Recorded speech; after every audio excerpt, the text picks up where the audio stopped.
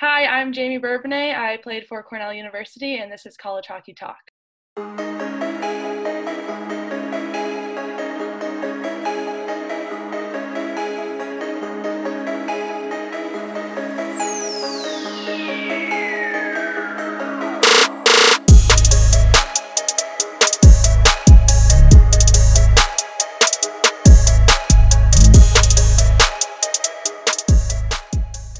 What's up, everyone, and welcome back to another episode of College Hockey Talk. On today's podcast, we have a very special guest. Former Cornell women's hockey player Jamie Bourbonnais joins the show today. But before we get to her interview, I'd just like to ask if you can please follow our social media on Twitter and Instagram at College Hockey Talk. Also follow our Spotify page, subscribe to us on Apple Podcasts, leave a rating and review.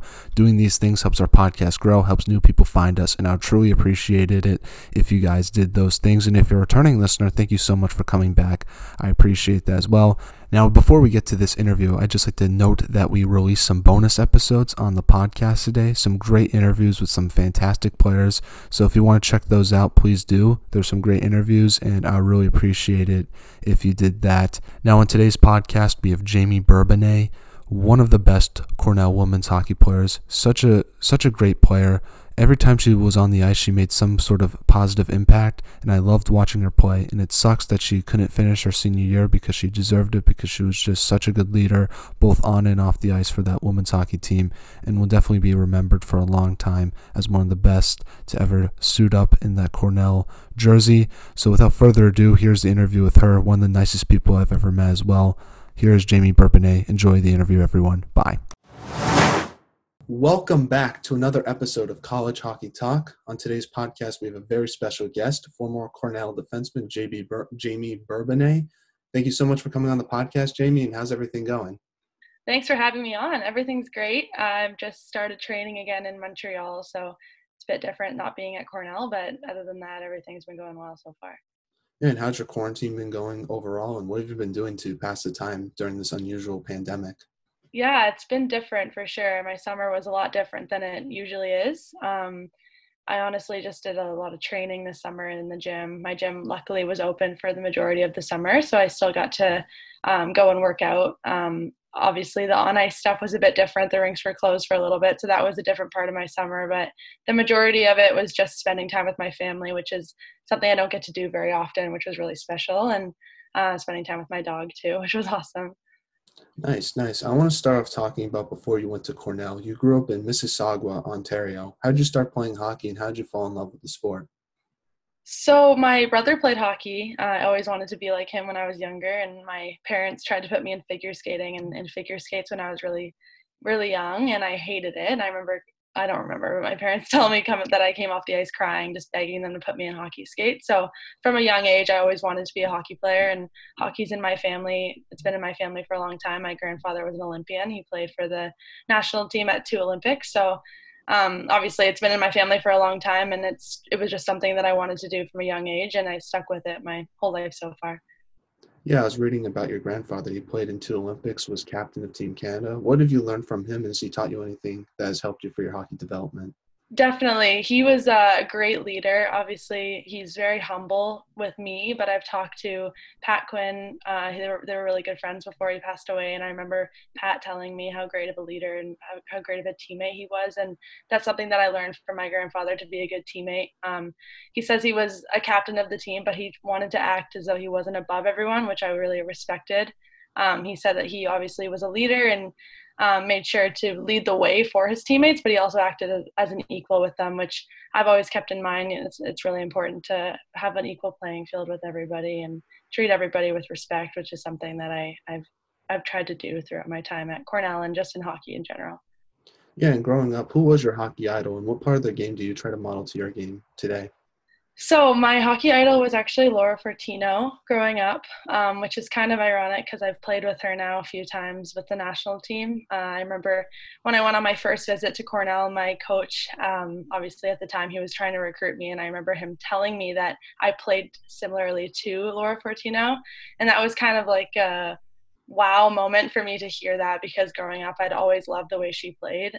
She plays such an offensive game as a defenseman, which I always admired about her, because a lot of the don't get the credit that they deserve for being steady defensemen. So you kind of have to do a little bit more to kind of get that attention a little bit. And she always stood out no matter who she was playing against. She was always one of the best players on the ice. And I wanted to model my game after her. And then my first time playing with the national team, she actually presented me in my jersey with Team Canada, which was really special and it's kind of a surreal moment. Yeah, that's awesome to hear. And before Cornell, you also played for the Oakville Hornets in the PWHL. Talk about that experience and how it helped you prepare for college hockey, since the PWHL is one of the best junior leagues for women going into college hockey. Yeah, we had a great team, a great coach. I've said many times that Brady Cochran is one of my favorite coaches I've ever had. She was an amazing mentor and honestly just such a good friend too, and was always there for you. Obviously, high school's a really tough time. You know, everybody's trying to figure out where they're going to go to school, and it's really stressful. And it's also a big time of your development. And it was really stressful for me. And she was always there for me and leading the way. And Oakville, our team was amazing, which helped so much. We had some great, like some of the girls that I played with are now moving on with the national team as well. Like Emma Maltese, for example, is one that comes to mind. Sarah Fillier. Like we had some great players on that team, and it definitely helped my development. And yeah, I miss those girls. I miss that team a lot. It's a lot of fun. Yeah, and you also had the opportunity to represent your country in the World Championships, as well as be part of some development camps as well. Talk about what it's like to compete against the best players in your country and represent Canada on the national stage. Yeah, it's honestly a feeling that's hard to describe. I remember my U18 first championship standing on the blue line and listening to kind of the mini opening ceremonies they had. They pretty much just played a video on the Jumbotron of past U18 teams competing in the World Championship. And I had chills. And it's a dream of every women's hockey player, I think, to play for your team, for your country. And when that came true, it was honestly surreal. I can't even put it into words. And now to get the chance to compete at the highest level is something that I've been working towards my whole life. And obviously, I'm still not satisfied with where I am, and I want to continue to keep playing and keep getting better. But I'm really proud of myself for making it onto the top team and playing with the girls that I've looked up to my whole life. Yeah, and I want to talk to you about your recruiting process. Why did you choose to go to an Ivy League school, and specifically Cornell? And I know the process is a little bit different going to an Ivy League school versus another school like a Minnesota or Wisconsin. So I was just curious what the recruitment process is like and why you chose to go to Cornell. Yeah, it was actually honestly more my parents that kind of made me realize how important education is on top of hockey.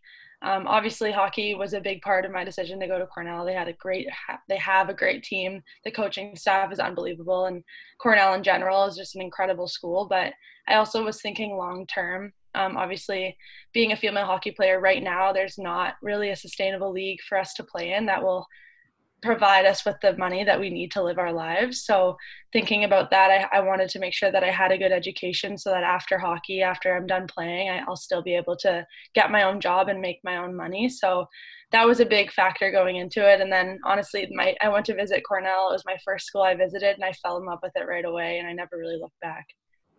Yeah, I want to talk to you about the coaching staff at Cornell and what they've meant to you for not only yourself personally, but for your hockey development as well. And have they taught you anything about the game that you didn't know before?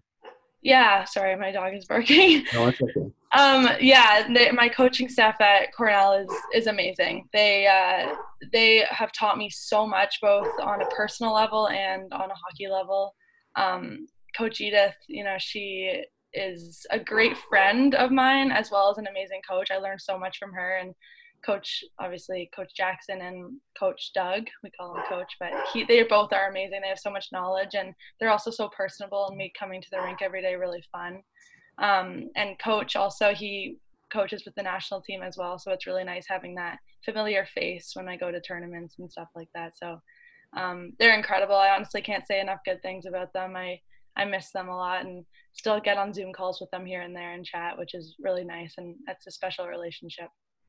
Now, I have to ask you, how do you balance both academics and hockey at such a high level at such a prestigious university like Cornell? Because as a college student myself, it's hard to balance the academic aspect of college just on its own.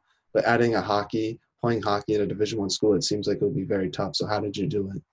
It was very difficult. Honestly, I think the best thing I can say about that is my teammates were so driven, and we have a lot of very intelligent girls on my team, and obviously hockey has always been my number one priority just because I've always had a dream of playing on the national team, and a lot of the girls at Cornell were very focused on school, which I respected so much out of them, and they really pushed me to kind of be a better student. Um, and honestly, every time we went on road trips, they were doing work, and it kind of made me realize, like, okay, I got to do some work, which really helped me.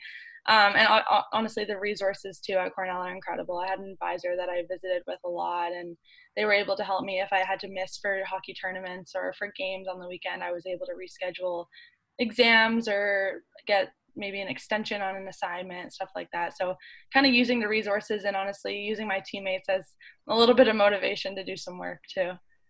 Yeah, what was the biggest adjustment you had to make to your playing game after playing your first few college hockey games in the ECAC? Yeah, I think my biggest adjustment I had to make being an offensive defenseman, I had to simplify my game quite a bit. In the PWHL, I was more offensive and I like to carry the puck end to end, which is not really something you can do when you're playing in the ECAC at the highest Division One, like you're playing at the highest level. So my first couple of games were rough. I'm gonna be honest. I got there and I was like, oh my gosh, how am I gonna ever adjust to this? And I had a really rough start, and I had a few meetings with the coaching staff, just kind of like, what am I doing? How can I fix this? How can I be a better player? And it was more just simplifying my game and trusting myself and knowing that I deserve to be there and not trying to overdo it and try to prove myself, but just like I said, simplifying my game and just going back to the basics, and that really helped me find my game at Cornell. Yeah, and during your freshman year, you made the national tournament and played against Clarkson, a team you played in the ECAC championship in the previous week.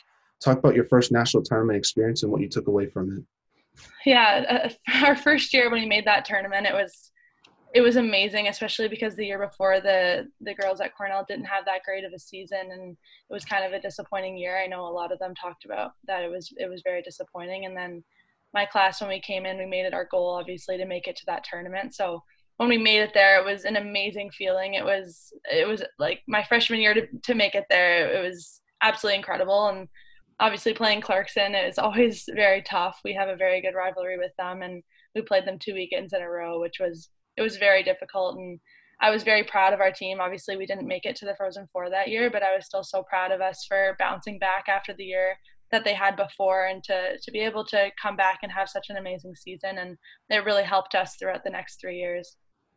Yeah, and now during your sophomore year, you lost to a great Colgate team in the ECAC semifinals. What went wrong during that game, and what could have the team done better to help get a better result at the end of the Yeah. game?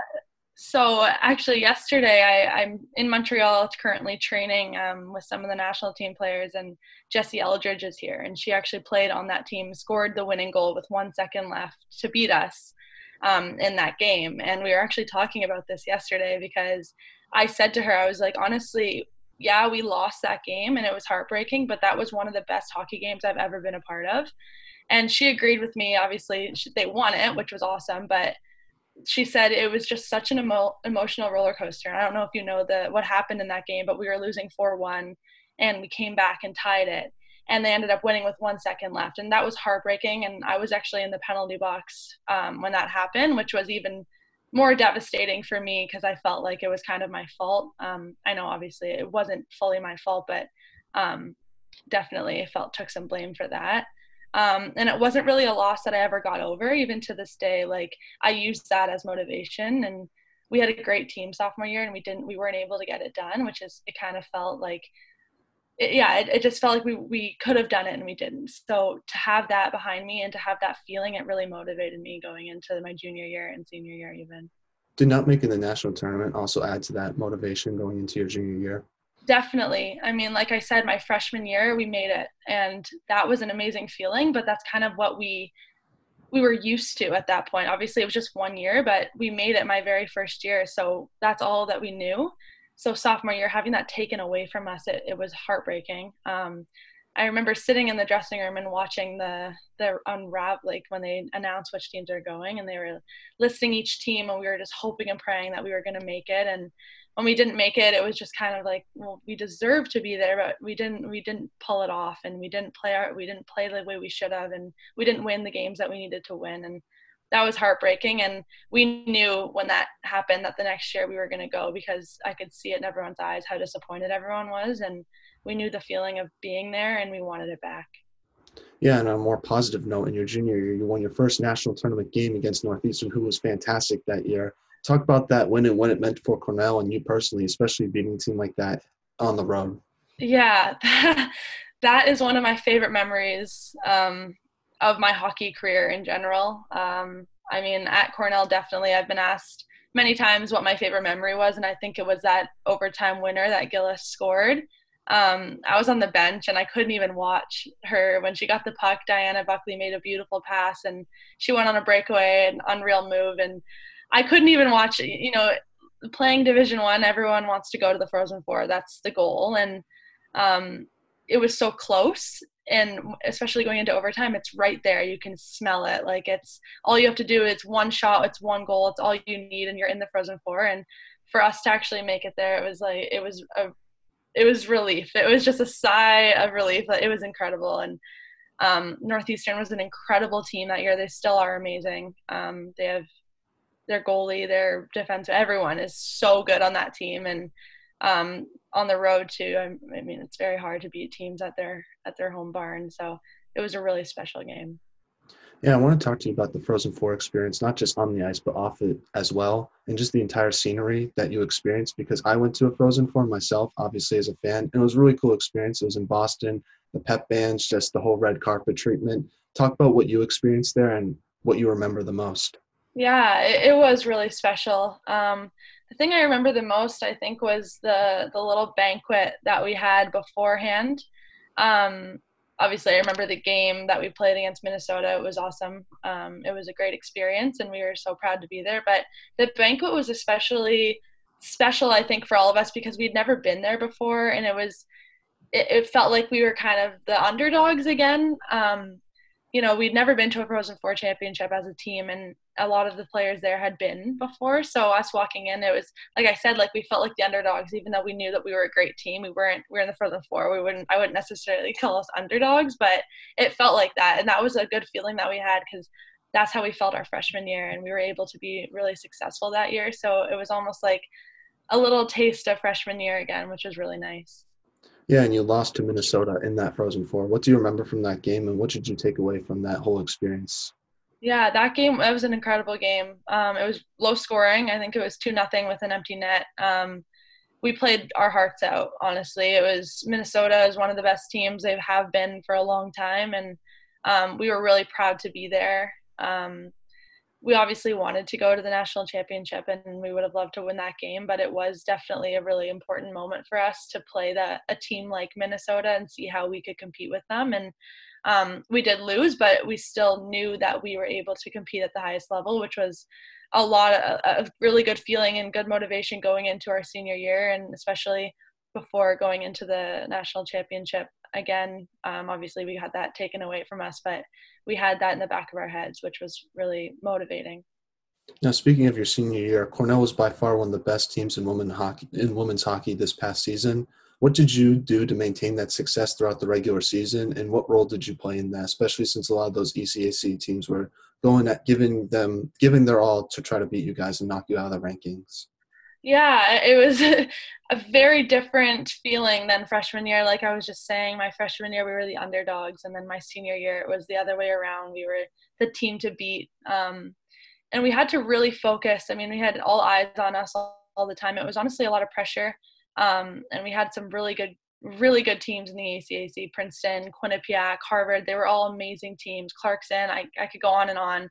So we had a very tough league, and I think that's what made it more special was knowing that we were ranked number one and we were playing in, I believe, the toughest league in the NCAA. So we had to honestly really trust each other, and a big part of it was having fun. Like I said, there was a lot of pressure on us, and we felt that stress at times, but we had so much fun as a group that it wasn't like a chore. It wasn't a job to go to practice. We couldn't wait to go to the rink and play hockey, which definitely added to our success. Yeah, what type of leadership did you want to bring that team, especially since you're a senior and you experience a lot of different things being in a Frozen Four and playing in different ECAC league championships? Yeah, I think like I just said, like I just wanted to show them that hockey isn't a chore and it's fun and we can still be the best team and have a good time and enjoy what we're doing. And I think a lot of times, especially when you're playing at a high level, hockey can get really repetitive and some people can get really tired of going to the rink. And I mean, speaking for myself, even like sometimes I felt really tired. I didn't want to go to practice. I didn't want to go to the gym, but it was really important for me to continue to keep the room light and have some fun. And I tried to have a positive attitude at all times, and but also lead the way on the ice and play my heart out every game. Definitely senior year, you don't know how many games you have left. You don't know when your season's going to end, so you want to make sure that you're playing every game as hard as you can. So that was kind of the message that I wanted to send to my teammates. Yeah, unfortunately, your team lost in the ECAC championship game against Princeton in a very close game in overtime. What emotions were you feeling after that game, especially since it ended up being your final collegiate game? Yeah, that's heartbreaking. I haven't really even been able to watch anything from that game. I haven't watched the goals. I like it's heartbreaking. It was a very good game, and I owe it to Princeton to say congrats. That was a great comeback, and but I truly feel like we deserve to win, especially after having such a great season. Like I said, Prince is an incredible team, and they also deserve to win. I mean, if you're going to come back in the ECAC championship to a 2-0 deficit, like it's incredible. But yeah, I mean, at the time we didn't know it was our last game at the senior class. We didn't know, so we kind of were using that as our motivation fuel going into the national championship. But obviously now we know that that was our last game, which is makes it a little bit more. It stings a little bit more, but yeah, I mean, there's not really much I can say. It was heartbreaking. Yeah, and your team was supposed to play Mercyhurst in the national tournament until it got shut down because of COVID. How'd you find out, and what was your reaction, especially since you were a senior and your other seniors as well? What were their reactions as well? Yeah, I think the worst part about that was we were very optimistic that we were going to be allowed to play. We had 3 games max left. We had Mercyhurst, and then we had, if we beat Mercyhurst, then we had the 2 games maximum. So we were like, okay, yeah, the pandemic's getting pretty bad, but maybe they'll let us play 3 more games. Maybe they'll let us play just with no fans. So we were pretty optimistic. I was pretty optimistic. I think I was in denial a little bit that there was a chance that we could get shut down. But I found out on social media, honestly, right before I walked into my dressing room. And I walked into a room of a bunch of crying teammates, which I'll never forget that ever, that feeling of, it felt like we weren't done yet. We didn't prove ourselves yet. We didn't show what we could do. And I truly feel like we had the team that could have won a national championship, and we didn't get to show that, which is, I think, one of the worst parts about it all. Yeah, and a more positive note, what did you take away from your experience at Cornell, and how did it help your hockey development, not just as a player, but as a person off the ice as well? Well, I think the way that it ended really taught me not to take anything for granted. Like I said, your senior year, you don't know when you're going to be done. You don't know how far your team's going to go, when your last game's going to be. And when it's your last game, it truly is, that's it. So don't take anything for granted. That was the one thing that I learned in my time at Cornell. It flew by. And I've said this before, but as a freshman, everyone tells you that it flies by and you're like, okay, whatever. And I 4 years, it doesn't fly, like 4 years is a long time, but before you know it, it's done. Um, yeah, that's the biggest lesson I think I learned, was to really cherish every moment that you have. And then obviously there's so much that I learned hockey wise too from my coaching staff, like I mentioned before. Just my confidence. I think I gained a lot of confidence playing at Cornell, which was it's really big for me, especially now going to play with the senior team. I'm going to need that to continue to make the team. Yeah, and I want to talk to you about some of your teammates. You got to play with one of the best college hockey players in Christian O'Neill. What was she like as a teammate and a friend off the ice, and as a leader as well? Because we had her on the podcast previously, and she might have been one of the nicest people I've ever met, honestly. Yeah, she's a great player, great person. We were very close my freshman year. We lived together my sophomore and junior year as well. And she's a great teammate, great leader. She's one of the hardest working people I have ever met. I don't think I've ever met anybody else who works as hard as her. Um, she's disciplined in her nutrition, she's disciplined on the ice, she's disciplined in the gym. Everything she does is it's honestly incredible to watch. I don't understand how she can even do that. Like, it's mind boggling. She's also probably the fastest player I've ever been on the ice with. So yeah, she's an incredible teammate. She was a huge reason for our success at Cornell, and we definitely could not have done it without her. And we missed her in a couple games against Clarkson. I think we could have really used her, and that was really heartbreaking, especially because she was a key part of our team. But overall, she's an incredible teammate, incredible player. Yeah, and another teammate you got to play with was Mika Sandyhart. I saw a video you guys had with Canada about like a me and you or something like that. It was pretty funny. What was she like as a person and teammate off the ice as well? Yeah, Mike is awesome. She's one of my best friends, honestly. I lived with her my senior year.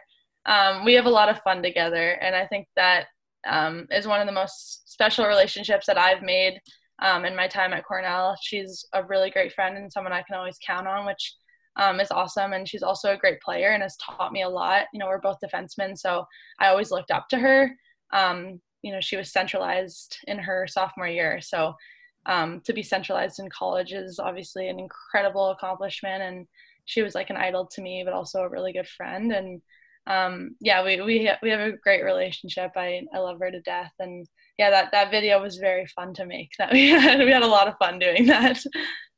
And we're now in the segment I call 5 questions with you that have nothing to do with hockey. My first one is, what's your favorite class that you've taken at Cornell? Oh wow. Oh gosh. Okay, I think my favorite one has to be human bonding. I actually took it with Micah my senior year. It was really interesting. It was about kind of human connection, and it was about love and babies, and it was really interesting. And I loved the professor too, and it was a really fun class overall. What music do you like to listen to?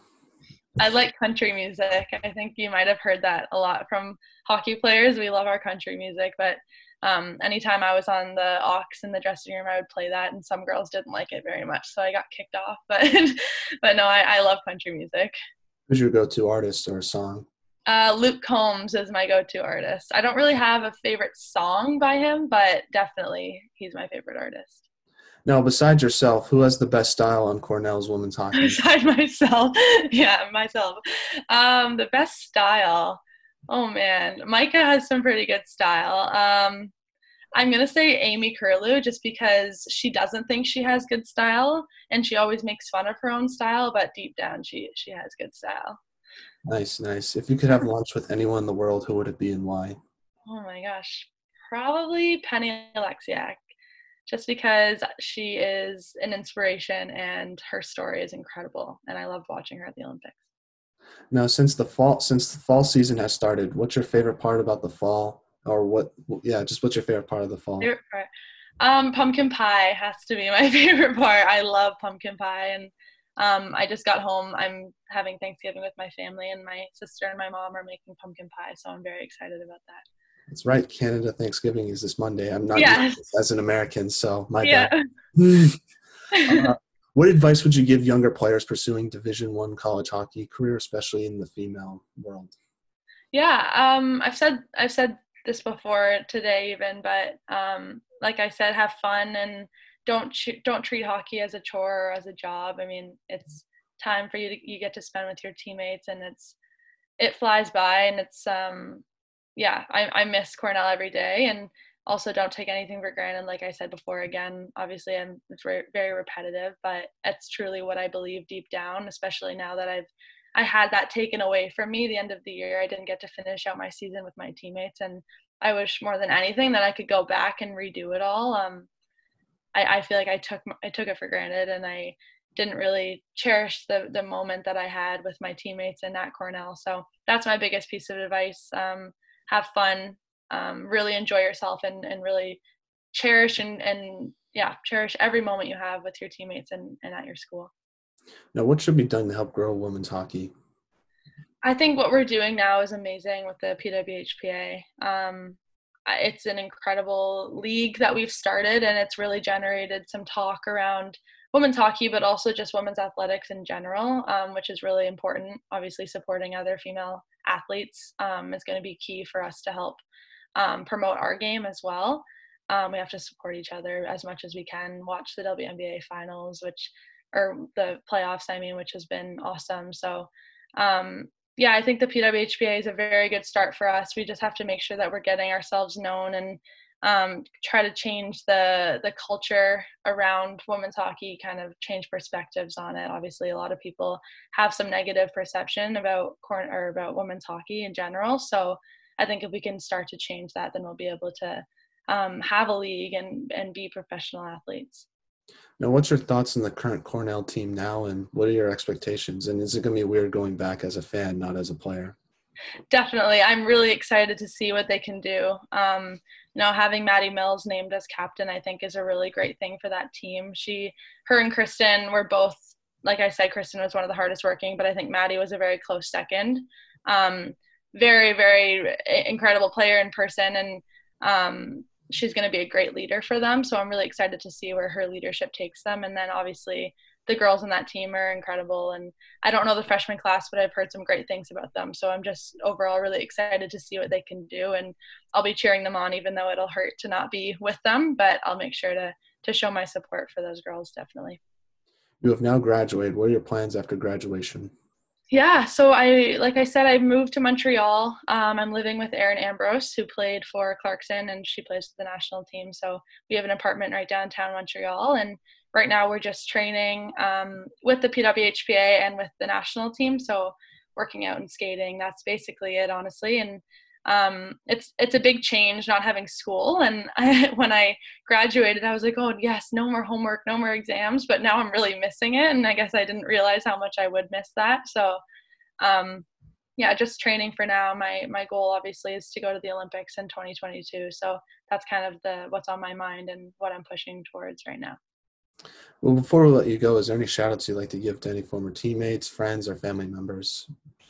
Oh my gosh, I could talk about this for hours. I'd like to give a shout out to Micah and just thank her for being a great friend and a great teammate. She helped me through a lot of hard times at Cornell and really led the way for everybody. And after we graduated, she wrote this long, I don't even know what to call it, this long journal about her thoughts and her emotions on the end of the year. And it was really special that she took the time to do that for us. So that was really amazing. And then to all my grandparents too, I guess, they were so supportive of everything that I've done so far, and they continue to support me through everything, and they always made an effort to come down and watch me play. Both sets of grandparents were able to come to Cornell, which is really special, and I'm really thankful to have all of them in my life. So that's my two that I would say. Well, thank you so much, Jamie, for coming on. I appreciate it so much. I wish you all the best in the future and stay safe. And yeah, I thank you so much for coming on. Thank you so much for having me. I really appreciate it. No problem. Have a great day. Thank you. So much fun. Bye. Just wanted to say thank you so much to Jamie for coming on the podcast. I really appreciate it. She's one of the nicest people ever, and she's such a good hockey player, and it was a huge honor for me to have her on, and I wish her nothing but the best moving forward. We released 5 bonus episodes today, just to let you guys know. You guys can check those out if you like. We have some good interviews there. There will be some more bonus episodes tomorrow, and the reason why I'm doing this is because for many reasons. One, the podcast now gets released 4 days a week. Tuesday, Wednesday, Friday, Saturday. That's the normal schedule of the podcast being released. And unfortunately, with school and everything else I have going on in my life, I can't be doing podcasting 4 days a week. It's just hard with my schedule. So I'm going to try to limit it down to 1 or 2 times a week, depending on my schedule. That's the way it's going to be now for the foreseeable future. So right now, it's still going to be 4 days a week. But around mid-December, expect it to change to be more once or twice a week, and then releasing other content on our other platforms throughout the rest of the week. But podcasting itself will just be a once or twice a week thing. And just because of my school schedule and everything else I have going on, I think it will work out best for me if the podcast was released once or twice a week. And I also feel like it will be more beneficial to you guys. I don't want people to get overconsumed with episodes. I think that's not a good thing as well. So I just want to release the podcast once or twice a week for the foreseeable future. So starting mid-December, that's going to happen. So at the moment, it will still be 4 days a week, but starting in mid-December, the podcast will probably be once or twice a week. I think this will be beneficial for my schedule. I also think it'll be beneficial for the guest, because I think sometimes I don't want the guest waiting months for their interview to be released. I think that's just unfair to them. They take their time out of their schedule, and I just don't want them to wait too long for their interview or podcast to come up. So I think this just works out best for myself, for you guys, and for the guest as well. And there will still be podcasting. The podcast is not done. I will be doing this for a long time, but I just think it'll work out better if it's more once or twice a week. I think I explained that a little bit too much, but I just want to get the idea and what I'm trying to do for the foreseeable future. So hopefully you guys understand, but there'll be more bonus episodes coming out tomorrow, and then eventually by mid-December, the podcast will be once or twice a week. So that's kind of the podcast update. But now let's talk a little college hockey talk update. So let's look at some of the games that happened last night. If we can do that, let me just pull them up right now. So basically, Boston College beat UMass 4-3 in overtime. I couldn't watch this game because I didn't get it, but just looking at the highlights, it was pretty insane. BC obviously is very talented. Matt Boldy scored a pretty sick goal just from the highlights I watched. But UMass played very well. They're a really good team, and they're showing why they're top 10 ranked in the country. But BC got the edge over them, and I think I predicted that they'll win both these games, and I suspect they'll do the same thing this weekend as well. But good matchups overall, and that was just a good game just from watching it from the highlights as well.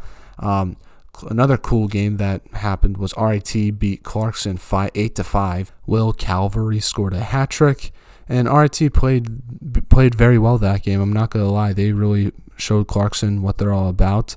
Clarkson's a good team, and RIT looked very good last night. So I was impressed by their performance, and I don't know if they're going to repeat that performance on Sunday. We'll just have to wait and see. But just an overall good performance by RIT, and an interesting performance by Clarkson, a high-scoring game. So fun series to watch, and I'm excited to see what happens next for both those teams in the future. Now, in the Big Ten, an upset happened. Michigan lost their first game against Notre Dame. I thought that was interesting. Notre Dame played very well, and they beat a good Michigan team on the road, and that impressed me. And I said Notre Dame's a solid team. It's just how will they perform on the defensive end, losing a lot of key pieces, and they really showed me that they're a solid team and that they're going to be contender in the Big Ten. Now this leaves Minnesota in a good spot because they're the only undefeated team, I believe, that's still left in the Big Ten. I'm not entirely sure about that. You can correct me on that, but they're one of the best teams. I thought it was basically going to be in the Big Ten between Minnesota, Wisconsin, and Michigan.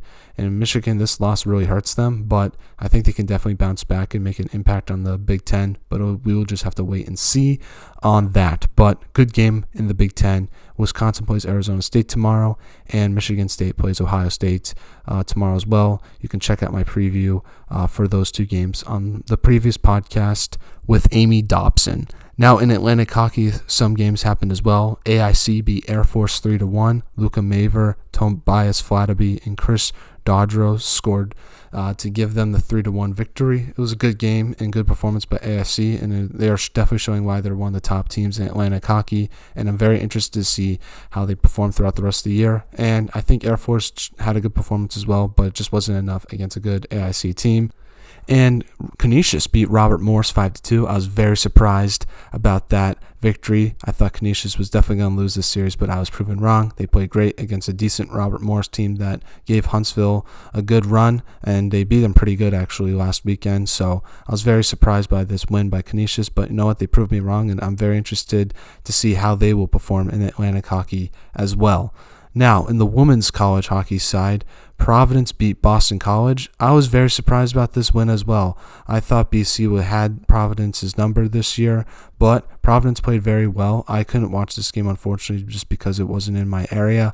but it was just a good performance by Providence, just watching the highlights, and a very impressive and important win for them as they try to climb up the Hockey East standings and make some noise and try to prove a team like Northeastern and Boston University wrong, that they are up and capable to beat those teams as well. Now it'll just be interesting to see how Northeastern looks when they return to play after December 18th. Some WCHA games happened last night. Ohio State upsetted the number 1 team in the country, beating Wisconsin 3-2. Great performance by them. Ohio State's legit. I'm going to give it to them. They're legit. They're definitely a top 5 team. I'm telling you, that WCHA conference is loaded. Some great games that happened there, which I'll talk about in a little bit, but Ohio State played very well against a good Wisconsin team, and I got to give it to them, and I think they're definitely going to move up in the rankings after this win. Now, I'm going to be very interested to see how they do tomorrow against them and see how Wisconsin bounced back, but you know what? They won a very important game, and it was good to see. Now, is this partly because of Wisconsin's inexperience? They have a lot of freshmen. They were on the road. Maybe a little bit of that. Maybe Wisconsin hasn't played a game, unlike Ohio State that has. So maybe that was a little bit a factor in Ohio State's win. But regardless, they won a good game, and I gotta give it to them. That was an impressive performance, and they definitely have Wisconsin's number, beating them in the WCHA championship last year, and now beating them in their first matchup again this year. They beat Minnesota as well. Ohio State's a legit team, and definitely a team to watch out for in the near future. Now, Minnesota State lost to St. Cloud State 1-0. Now, I didn't watch this game. However, the goalie for St. Cloud State played fantastic. Ani Ohala got her first shutout as well. She's the goalie, like I was just talking about. So just a very impressive win for St. Cloud State.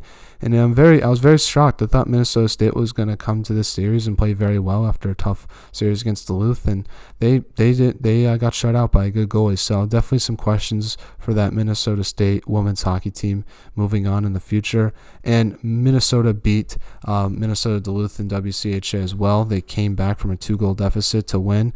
Very impressive performance by the Gophers against a solid Bulldogs team. But Duluth looked very good as well, and if they can just play a complete 60-minute game, I definitely think they're capable of beating the Gophers, and I will not be surprised if they beat them again tomorrow night, or tonight. I'm recording this on Friday, so I apologize. That's the game recap that happened this week. I appreciate you guys listening to this podcast. It really means a lot to me. Like I said with the announcements, there's going to be some bonus episodes tomorrow, so be on the lookout for that. But until next time, Tuesday, we have a big guest. But until then, take care, everyone. Have a great day, and bye.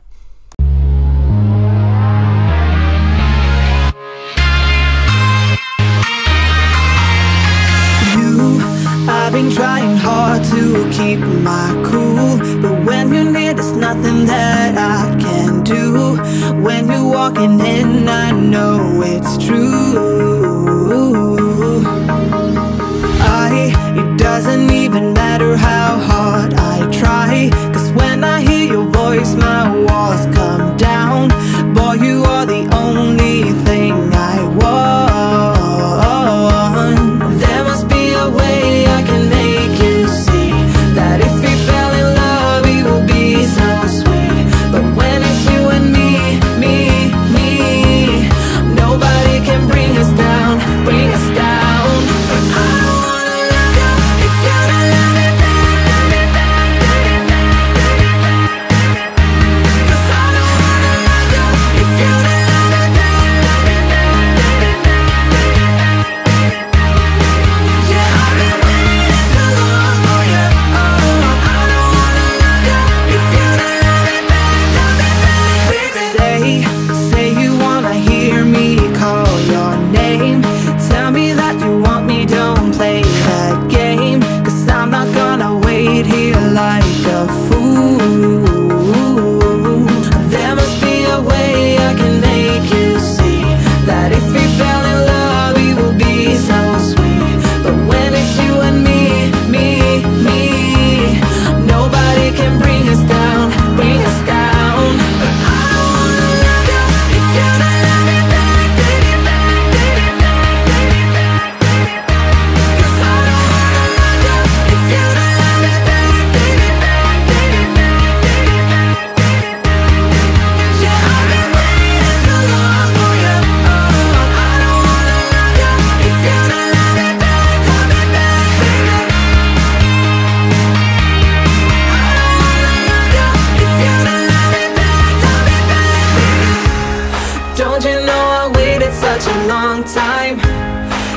Honestly, I wanted it to be us now. Darling, if you knew how this would turn out.